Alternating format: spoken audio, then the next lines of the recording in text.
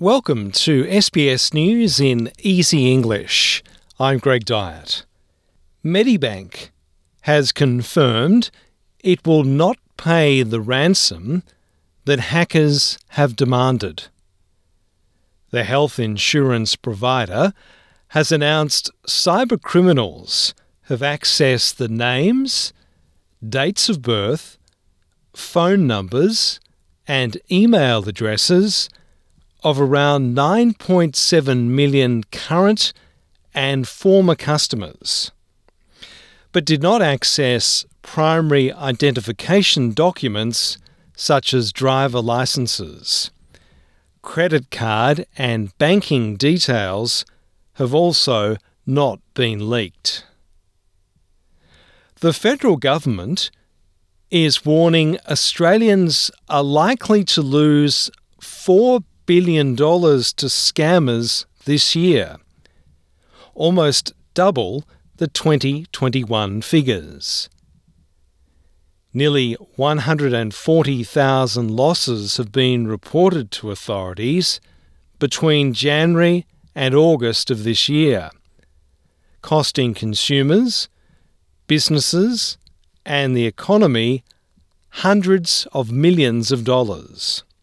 At least 19 people have died after a passenger plane crashed into Lake Victoria in Tanzania while trying to land at a nearby airport. The flight, operated by Precision Air, hit the water during storms and heavy rain as it was approaching the airport. The plane was carrying 39 passengers, including an infant, as well as 4 crew members.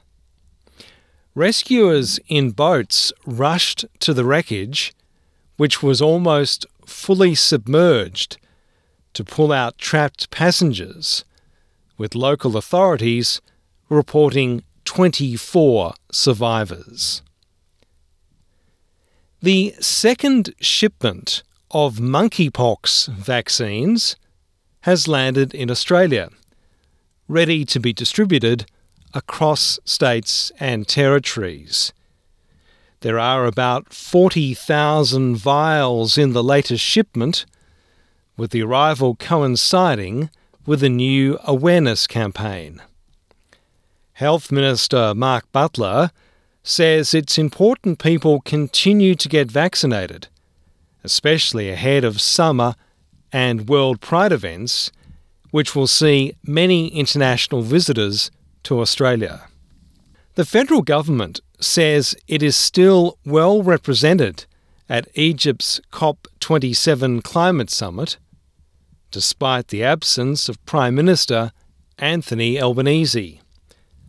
Environment Minister Tanya Plibersek says Mr Albanese chose not to go because of other commitments and will remain in Canberra before attending the East Asia Summit and the G20 meeting. I think Australia is very well represented, and the most important thing here is Australia has already demonstrated by the laws that we have passed that we are serious about addressing climate change, and the international community knows that.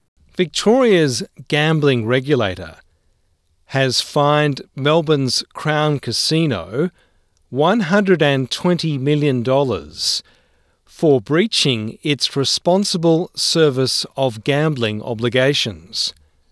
The Victorian Gambling and Casino Control Commission has imposed 2 fines on Crown as part of its disciplinary action based on extensive findings of the 2021 Royal Commission.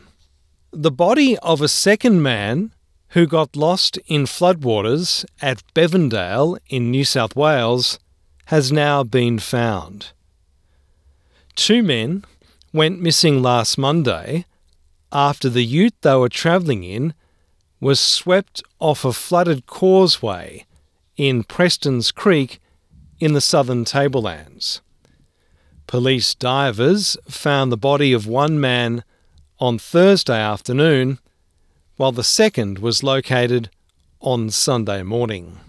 I'm Greg Dyatt, and that's SBS News in Easy English.